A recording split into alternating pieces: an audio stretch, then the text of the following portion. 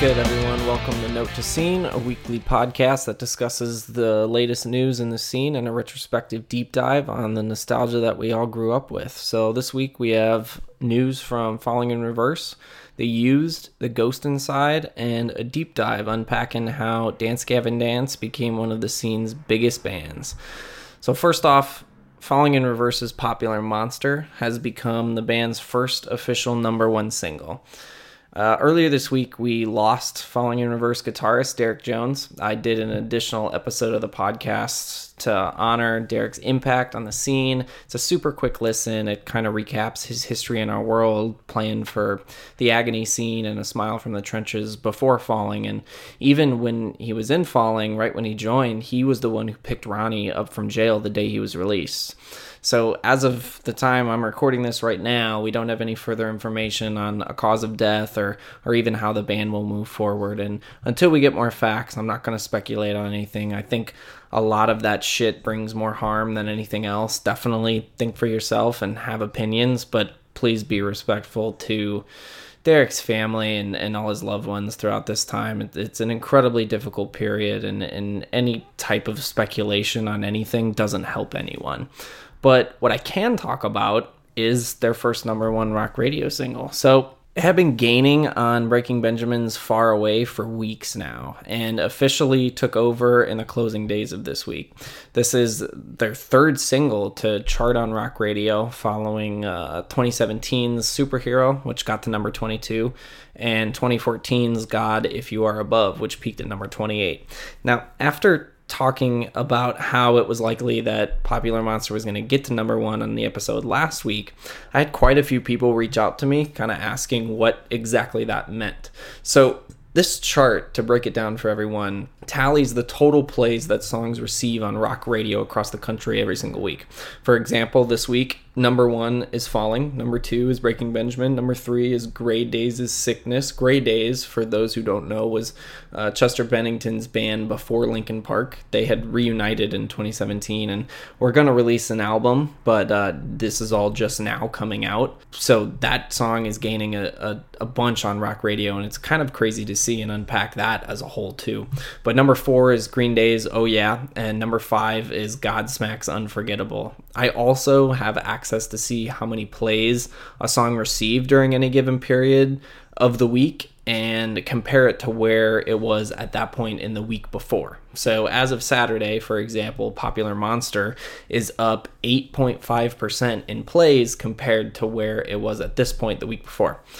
I've watched these charts pretty religiously over the last couple of years, and usually when a song gets to number one with the kind of momentum that Popular Monster has right now, it tends to stay there for a long time. So obviously it's been a wild week for Ronnie. He tweeted on Sunday, "I officially have the number one rock radio song in the country, Mind Is Blown." He had been teasing this moment, and he knew it was coming for quite a while now.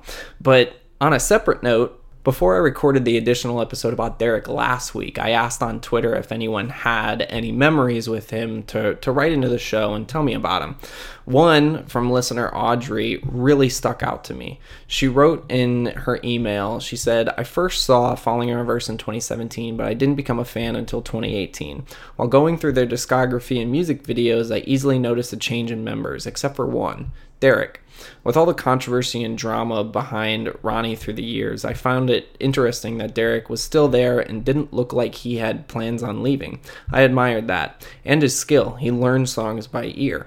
And his stage presence in general, and he became my favorite member. I met them at Warped Tour 2018 in Nashville, and with the mission to get Derek the shirt I made him that said, 'Ronnie Radke hasn't fired me,' which, Audrey, great shirt. When it was my time to meet them, I made sure to show him and Ronnie the shirt, and they really liked it. I gave it to him, and Ronnie told him to hold it in the picture, which she sent below, that she has with the band. It was maybe all of 3 minutes, but those were the best 3 minutes of the summer. A couple days later, I saw Ronnie posted a picture of Derek in the shirt. Nearly a year goes by before I see them again. I brought Girl Scout cookies and told Derek he was in charge of holding them. Ronnie and Derek remembered me from Warped Tour and told me how much they appreciated the little things I did. I had plans to see Falling in Reverse again, but then Episode 4 tour was canceled due to Derek's fiance passing. My show for the Gold Tour was canceled. I was hoping to reunite with him with the Asking Alexandria tour, but that was canceled too. I won't pretend that I was close with Derek, but it still hurts that I won't be able to show him how appreciated he is as a member of Falling in Reverse. So on April 23rd, Ronnie tweeted about Ryan Seaman, who was Falling's old drummer and someone he had a pretty big beef with and falling out with when the band released their last album, Coming Home. But Ronnie said in the tweet that Ryan Seaman, he added Ryan. Ryan Seaman is still my friend. Regardless of what the internet says, I'm allowed to be mad at my friends. He showed me true friendship by reaching out to me yesterday. Here's a funny picture that I know Ryan would laugh at. Rest in peace, Derek. And it's the picture of Derek wearing the Ronnie Rag He Hasn't Fired Me shirt and Ronnie pointing at him and smiling. So this was a really cool full circle moment for me to read this email and see Ronnie post that picture again and to have them kind of bury that beef. So we will see where Falling goes from here. I have no info on their next steps or anything like that, but the band itself is without a doubt the biggest they've ever been, and that's an incredibly wild story in and of itself in 2020. But moving on, The Used released a new album called Heartwork this past week. This is their 8th album, and it had throwback vibes from the start. They released a song called Blow Me, which is one of the heavier songs on the record, and it features Fever 333 and former Let Live vocalist Jason Butler.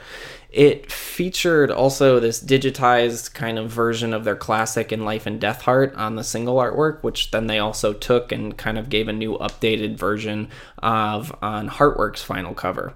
The song has a fairly solid hook. It's not fantastic, but it's pretty solid, and the riffs feel like, at the very least, an attempt at a throwback. Jason on this song gives huge Let Live vibes, which is just a really cool throwback for anyone who was around for Let Live back in the golden days of that band. But that sentiment, an attempt at a throwback at the least, is basically what Heartwork is, with some additional attempts at updated flavor. You have songs like Blow Me and Paradise Lost, which are obvious stabs at bringing back some of that magic of 2004. And for the most part, Paradise Lost does that. Winding post-hard riffs and a pretty big chorus. Bert using vague, ambiguous lyrics about not being able to shake an overwhelming shadow in his life and that he feels consumed by it. This is pretty typical old school Used formula, but a majority of the rest of the album is a misdirected attempt to either introduce new elements to the classic Used formula that they can't really even emulate now, or just misdirections altogether. There's a track called Wow, I Hate This Song. It's probably my favorite moment on the album altogether. It's really just an overarching commentary of how Bert perceives the current radio market as basically trash, and the song is structured to kind of reflect the foundation of those songs. It builds with this low-key melody until it snowballs into this really massive pre-chorus and chorus, and in that, Bert sings, "Every time I hear the key, I see you in the melody. Never was a part of me. Wow, I hate this song. Each time it comes on, I hate this song. Each time it comes on." And then it jumps into this really rising post-chorus where he sings, "La la la, heard enough, la la la, make it stop, la la la, holy fuck, I hate this song." Now, however wrong Bert is here in his sentiment is irrelevant. There's obviously an overarching conversation about why and how rock music fell so far behind every other commercial genre right now, and shitty takes about how songs you hear on the radio are quote-unquote bad is a just massive part of the problem. But, whatever, Bert. You can have your outdated opinions and write this fun parody type song about it that actually doesn't sound that bad. But then you go on the rest of the album and follow this song with multiple poorly executed pop songs. I'm not sure if I'm missing something here, but it feels super, super hypocritical and odd. There's a song called Cathedral Bell that sounds like a dad who has a band and heard his daughter listening to Billie Eilish for the first time and said, "I could do that." No, Bert, you can't. There's another song Clean Cut Heels. It sounds like this bastardized attempt at fusing Charlie Puth and like fucking Bozzy or something.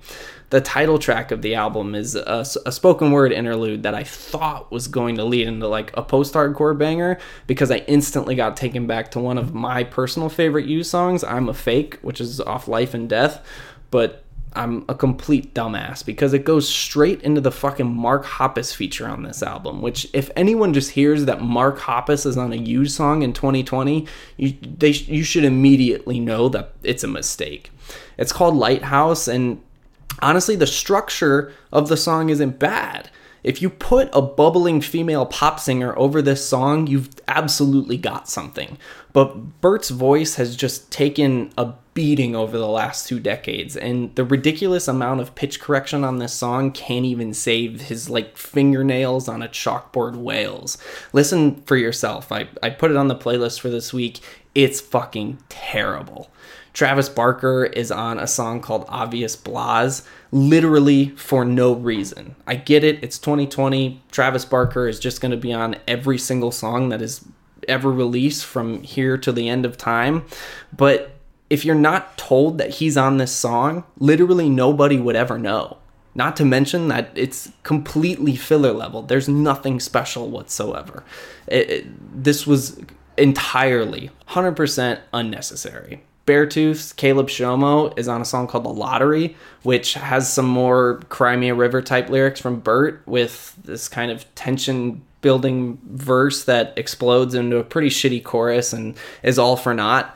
And then at the end of the song, you probably have the Used heaviest moment of all time, with Caleb screaming over like the most unbelievably unnecessary breakdown that's filled with so many of these overproduced pinch harmonics that you would think this was like a song that Norma Jean made on fucking GarageBand. It's terrible. I can't forget this song called Big Wannabe. It's so bad that I actually wish the band would have re-released one of the worst albums of 2017, The Canyon, just so they could put this on it. Just boring fucking ass melodies that drag on and on over Bert just talking about how he wants to be a superstar. And I'm sure if someone interviews him about this song, ask him what it's about, he's gonna say that there's some sort of double meaning or he's giving commentary on superstars. But please just fucking save it, dude. This album really, really fucking pissed me off. But listen, no one is expecting the Used to reinvent the wheel at this point in their career. We know they're done growing. These songs are whatever they want to make them. That's fine. But one, nobody needs a 16 fucking song Used album in 2020, or maybe ever for that matter. And two, Bert just comes off as this bitter guy on this, which... Listen, after what he's been through in his life, he certainly has the right to be that way. But as someone critiquing this album, you don't need to listen to it. Just keep revisiting the same first 3 albums that, like we've all been doing for the past decade, and we can just move on. I'm at a 5.5 out of 10 on the album. And First Week is honestly an even sadder conversation because apparently they had a tour with Blink-182 set up to promo it. I'm not sure if it was supposed to happen leading up to the album's release, but if they were on a tour with Blink-182 before an album and had pre-orders up and all of that shit to promo, they could have benefited so fucking much from it. Their last album, The Canyon, in 2017 did 11,000 First Week, and I can't imagine that this one is going to do any more than 8,000 given the circumstances and where the world is at right now. And honestly, that's a super positive outlook. So we'll see next week when I get the numbers, but it's just not looking good for the Used right now. Moving on, the Ghost Inside returned with a new song called Aftermath, and they announced their self-titled album. So this comes nearly 5 years after the band's tragic bus accident where they collided with a tractor trailer while they were on tour in a road in the desert, and it left both the drivers of the vehicles dead.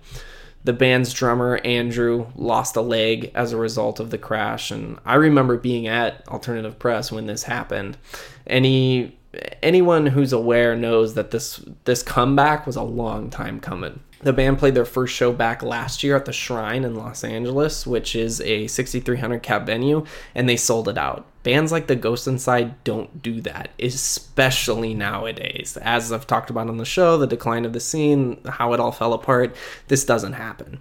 So there's a lot that goes into this, any tragic story of return and redemption, and that's really what Aftermath is about. The video for the track starts with footage of a local news outlet covering the accident, and then it fades to Ghost Inside's vocalist Jonathan Vigil screaming as the song comes in. Next to what appears, I couldn't find anywhere where they commented on it, but it appears to be where the crash took place. He's out in the desert and he's screaming the words of this video. Some of the lyrics are, "Today I woke up to a brand new me. I know I can't rewrite history. Yesterday's gone, and I'm ready for what tomorrow brings." So these are pretty typical thematics from the Ghost Inside, even before the crash. But this is a story of redemption and a whole fuck ton more of emotional weight behind it. They don't bring anything new to the table on this song, but they're not supposed to. This song is what the Ghost Inside does, and they do it, honestly, very well. I'm at a 7.5 on it. Their self-titled album drops in June 5th on Epitaph, and that'll honestly be a pretty interesting first week to track. But in other first week news, Enter Shikari's new album, Nothing Is True and Everything Is Possible, debuted at number 2 in the UK. This is the band's highest charting position of their career, and such a cool milestone for them to hit so far into their career. It was so much fun seeing this band push these units and scratch and claw their way to this position like they did this past week. Seeing it as a fan brought me back to the good old days of when scene bands could actually do this over here. They were consistently giving their fans updates on what things looked like and telling them to stream and buy whatever possible, and they were giving them updates on the forecast, and it was just so cool to watch in real time because we don't get to do that in the scene pretty much at all anymore. Now, I don't have actual numbers for the total amount of units that were actually moved over there. I'll get their US numbers this week, but this is what I want people to read through the lines of when it comes to charting positions, because I get so many questions about what first week sales actually mean and blah, blah, blah, and how do what do charting positions mean versus numbers and all of that. So you only see bands tout these charting position spots because it's so much easier to spin a success story that way. Now, number 2 on the main UK album chart is absolutely nothing to snuff at, but I'd be really, really interested to see how much this album sold in total first week units over there, as opposed to what their first week totals were for albums like A Flash Flood in Color or Common Dreads. You see, if a band like A Day to Remember releases their new album during a week where A-list pop stars and rappers aren't, they're automatically going to get a higher chart position because the competition is less. What matters is their actual first week numbers and where that stat puts them against the current competition. For example, A Day to Remember's last album, Bad Vibrations, officially debuted at number 2 on the Billboard Top 200 behind Travis Scott's Birds in the Trap Sing McKnight. However, on Billboard's traditional album chart, the one that doesn't include streaming, they had the number 1 album. So I was still at Alternative Press at this time when Bad Vibes came out, and I wrote this story and was forced to change my headline for it, saying that A Day to Remember had the number 1 album on the albums chart. This is bullshit revisionist history. A Day to Remember did not have the number 1 album, but labels and management know that they can twist a story to make it look like they do, and that is complete bullshit. On top of that, you see when bands release new albums about how high they charted on like 7, 8, 9 different fucking charts. I'm going to give you guys the only 2 you need to care about. The Billboard Top 200 and the Hot 100. Those are the only ones you need to care about. And as scene fans, you don't need to care about the Hot 100 because there is no fucking scene band that has a song charting there. For fun, I talk about rock radio because there are scene bands that are still getting played there. And the media-based chart for rock radio is what I look at for that. But those are it. literally no other chart matters. It's like, it blows my mind how nobody realizes how much website traffic Billboard does off of their charts. It's why they're the only pages on their site that doesn't have a fucking paywall. I've seen their traffic sites before in real time. Their charts are everything for their online presence. The more they have, the more traffic they get. Nobody gives a fuck about the Heatseeker chart or the Bubbling Under charts or the fucking vinyl charts. They don't mean anything. The top 200 will show you your favorite artist's true momentum as long as you know how many numbers are actually behind their position. But all of that is a different rant for a different day. Before we dive into the deep dive, I want to give a couple quick news shout outs. Randomly, there are 2 new Amir side projects this week that are actually pretty dope. Darko, which has Amir's drummer and Chelsea Grin's vocalist, released their first songs, Divine Void and Electric Body. I highly, highly, highly recommend Divine Void for anyone that misses Tony Tap Dance Extravaganza or Glass Cloud. Like, this shit will rip your fucking face off in the best way. It's just like speed deathcore. And Joshua Travis, also from Amir, and also formerly of both Glass Cloud and Tony Tap Dance, released a song with the vocalist from Monuments, which could honestly just be on the Darko project and probably should be. So if anything I mentioned above sounds good to you, check this out too. Also, Lil Extra, this quote-unquote SoundCloud type rapper, is signed to Hopeless, and he released his label debut called Taking Up Space. I've heard from behind the scenes and a couple different people, I didn't dive too deep, but he's beefing with Hopeless hard because they're not agreeing with his release schedule for how much music he wants to put out, and I don't know all the details behind that, but there's also a lot to unpack about how scene labels should have been on this SoundCloud rap wave 5 fucking years ago, because it's literally over now. I work in hip hop for my main job, and the genre, while it's still on top, is just figuring out what's next for itself right now. And literally just now, scene labels in 2020 are signing quote unquote SoundCloud rap kids. But anyway, different rant for a different time again.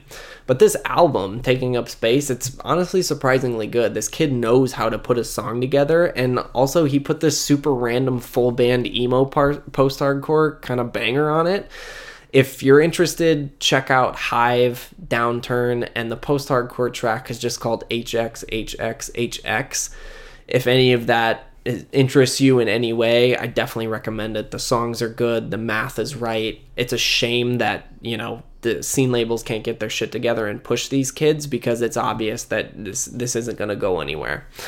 Okay, on to this week's deep dive, which is Dance Gavin Dance. Now, to do a full comprehensive deep dive on the history of Dance Gavin Dance from beginning to end, I need to make it like a 3-part series or some shit. Like, the amount of history incorporated into this band is unlike any the second half of the scene has really ever had.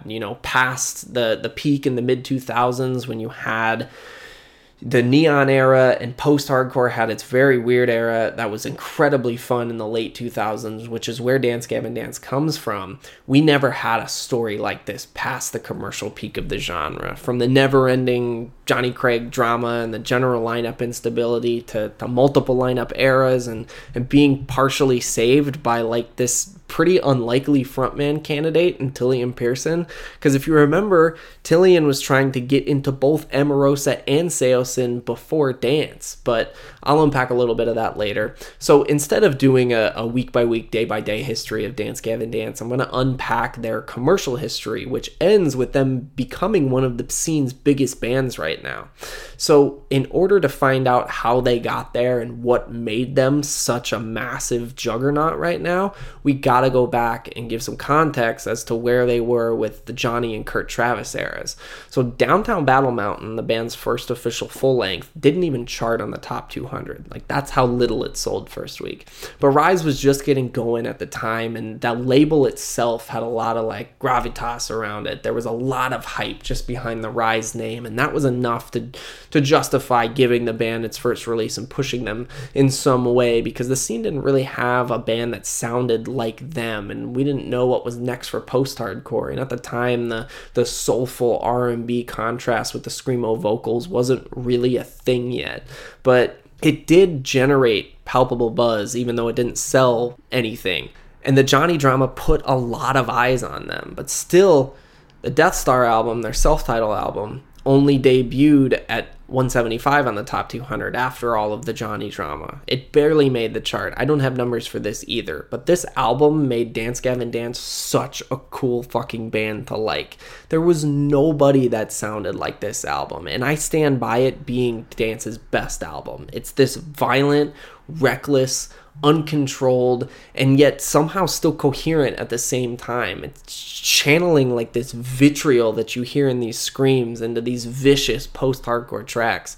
And despite no more real Johnny Drama, it was enough to carry them into their next album, which was Happiness. And this, honestly, this album is one of the most underrated Scene albums of all time.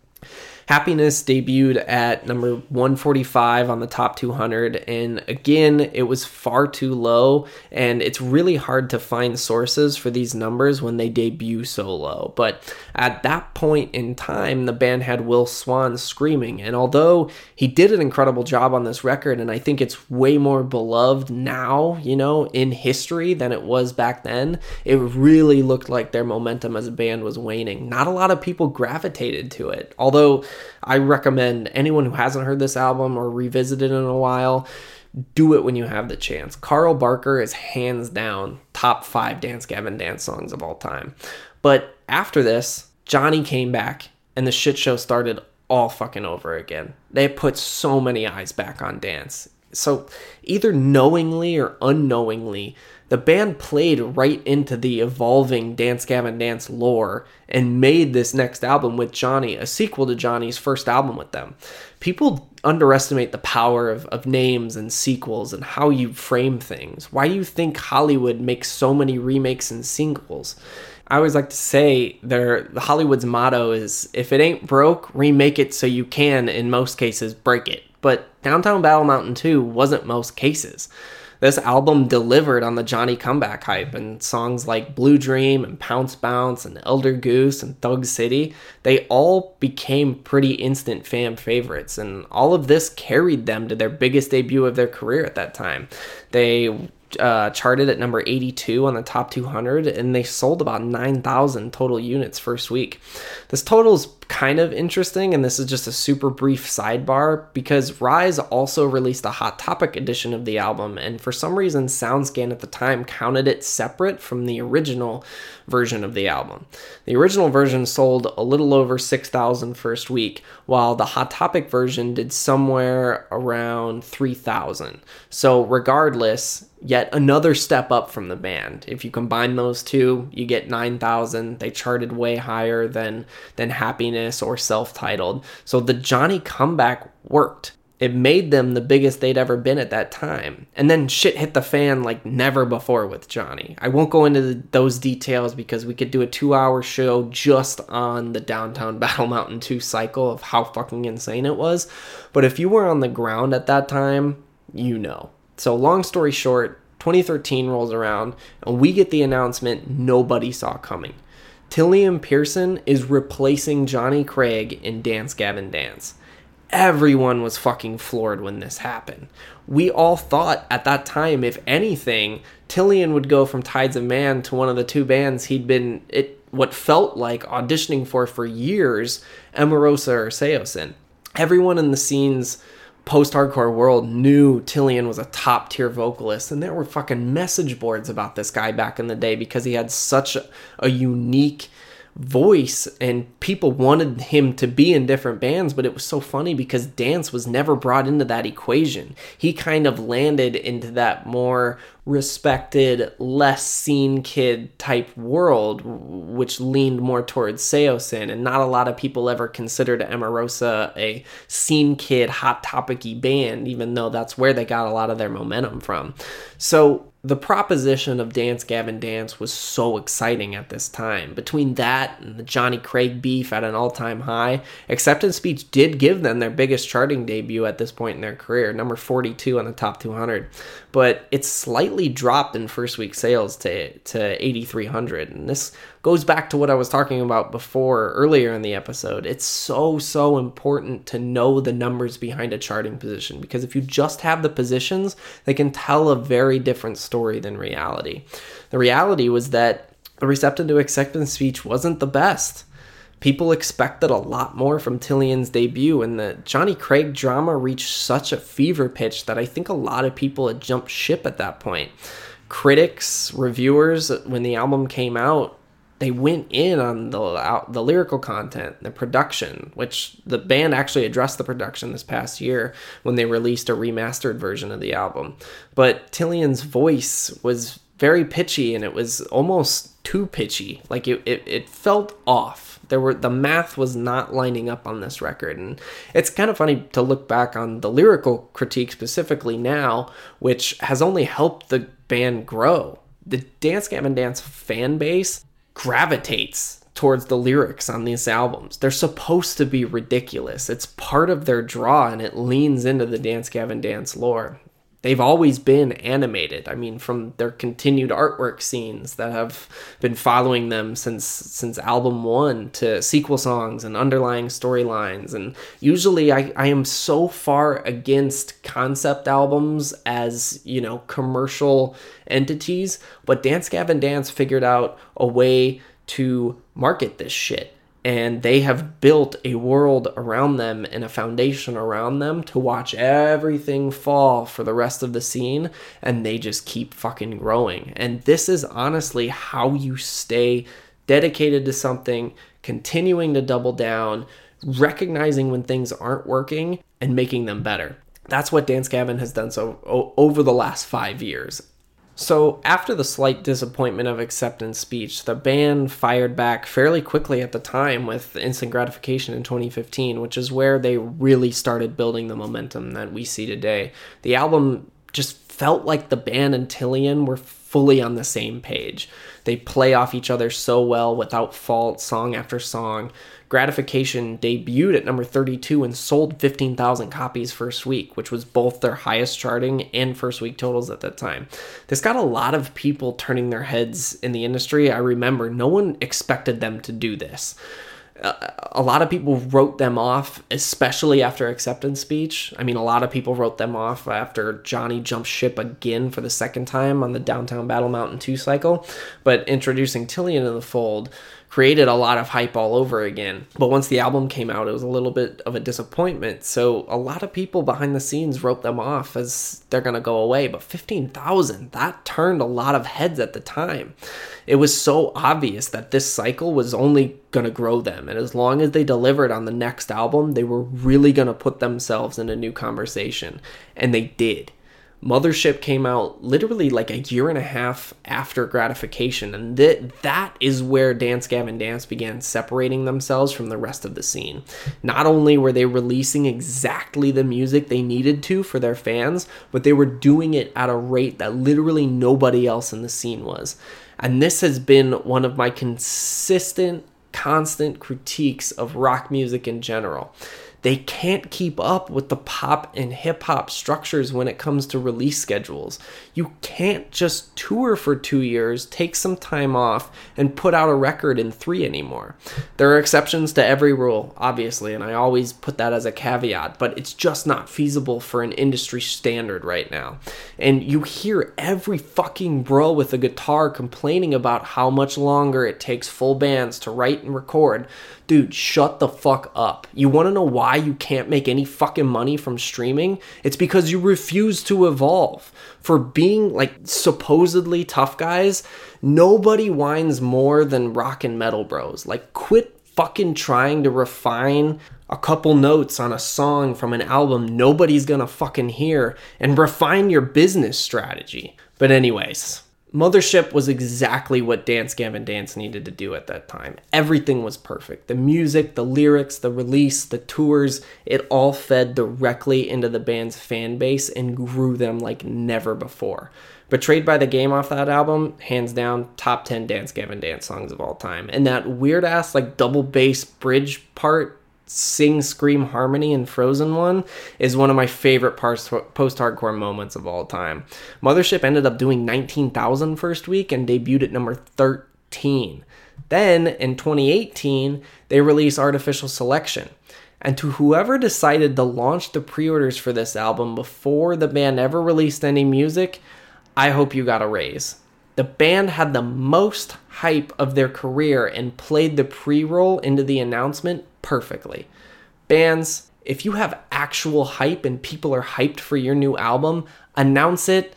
Put the pre-orders up before releasing a song that could potentially suck and you turn people away. Let them believe that you wrote the follow-up they wanted you to before you potentially disappoint them. Dance Gavin Dance did both here.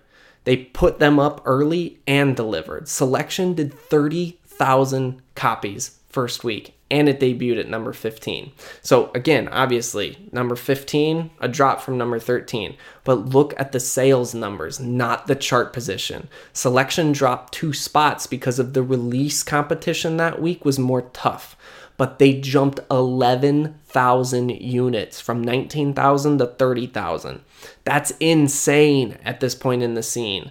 Now, Selection wasn't a huge step forward from Mothership musically, but it was enough to make fans happy and still grow the band.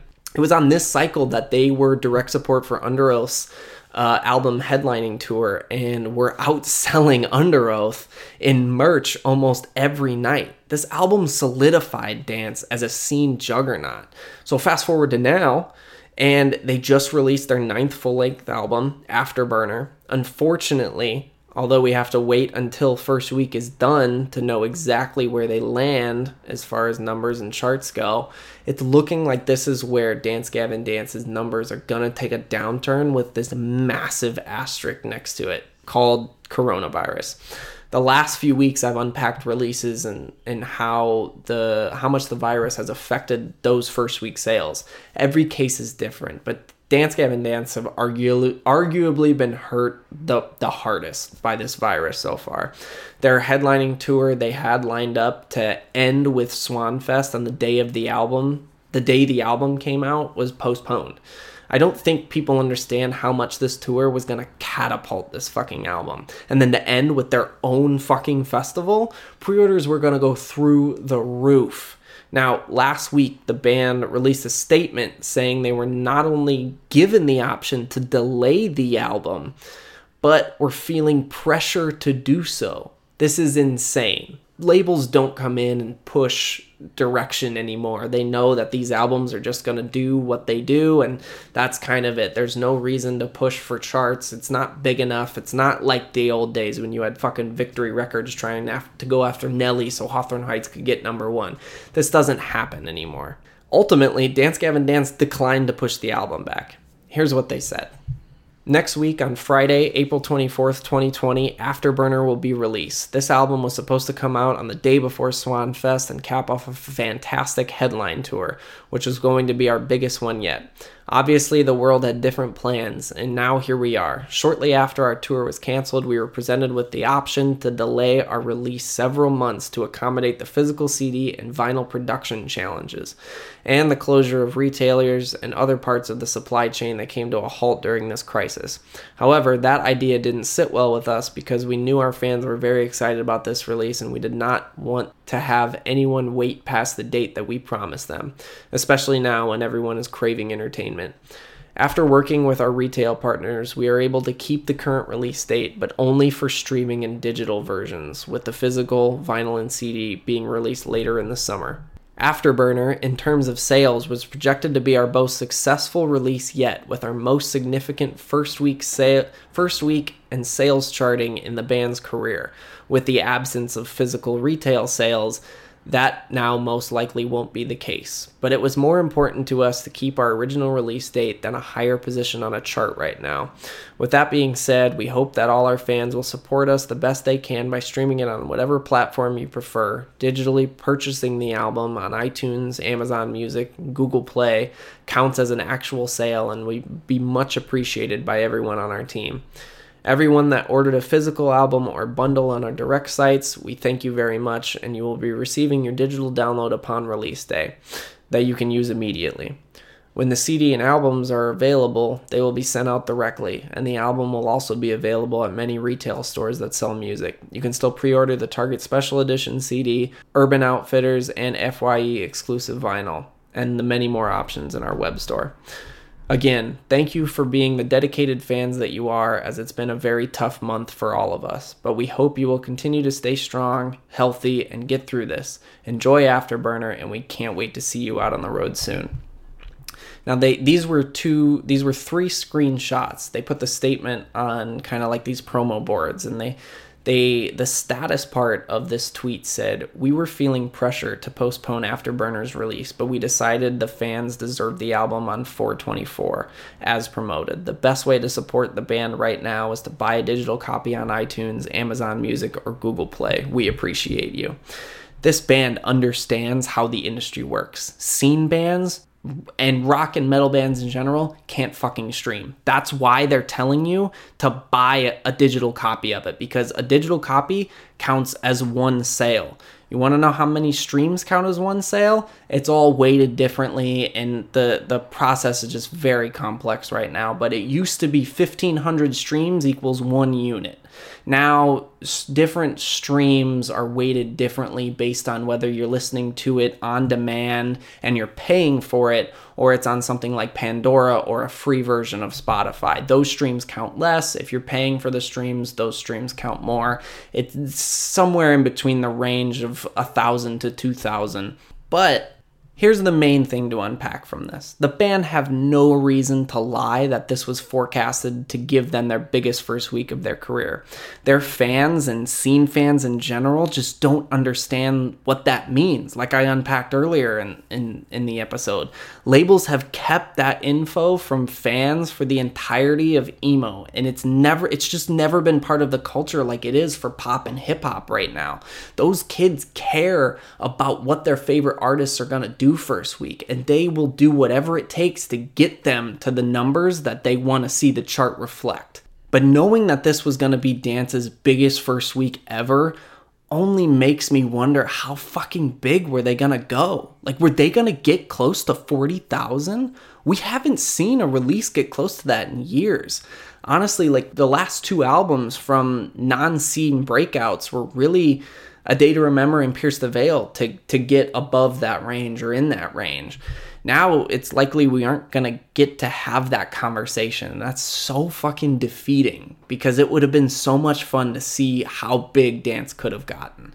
I'm still excited to see what they managed to do, but Dance were gonna shock everyone with this album again, and now it's not gonna happen. This band has always been an underdog, and they've done everything on their own terms, and I respect the fuck out of that. But everything I've been talking about in this dive, the drama, the lineup changes, delivering on the music, and building a dedicated community around this lore of a band, as just being, continually giving their fans what they want in new ways and at a pace that no other band is doing, has all played a hand in making Dance Gavin Dance the biggest they've ever been right now.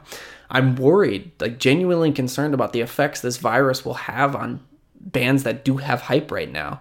Dance Gavin Dance won't fall apart after this, but it just made this cycle so much harder for them in a commercial sense than it was going to be. You can literally hear the tone of that statement that they released. And the past month, the decisions that they've had to make are ridiculous and pretty defining about the future of their band. But always, endless props to them for doing what nobody thought they could. Forever the underdogs. I'm excited and thankful to still have this band in 2020.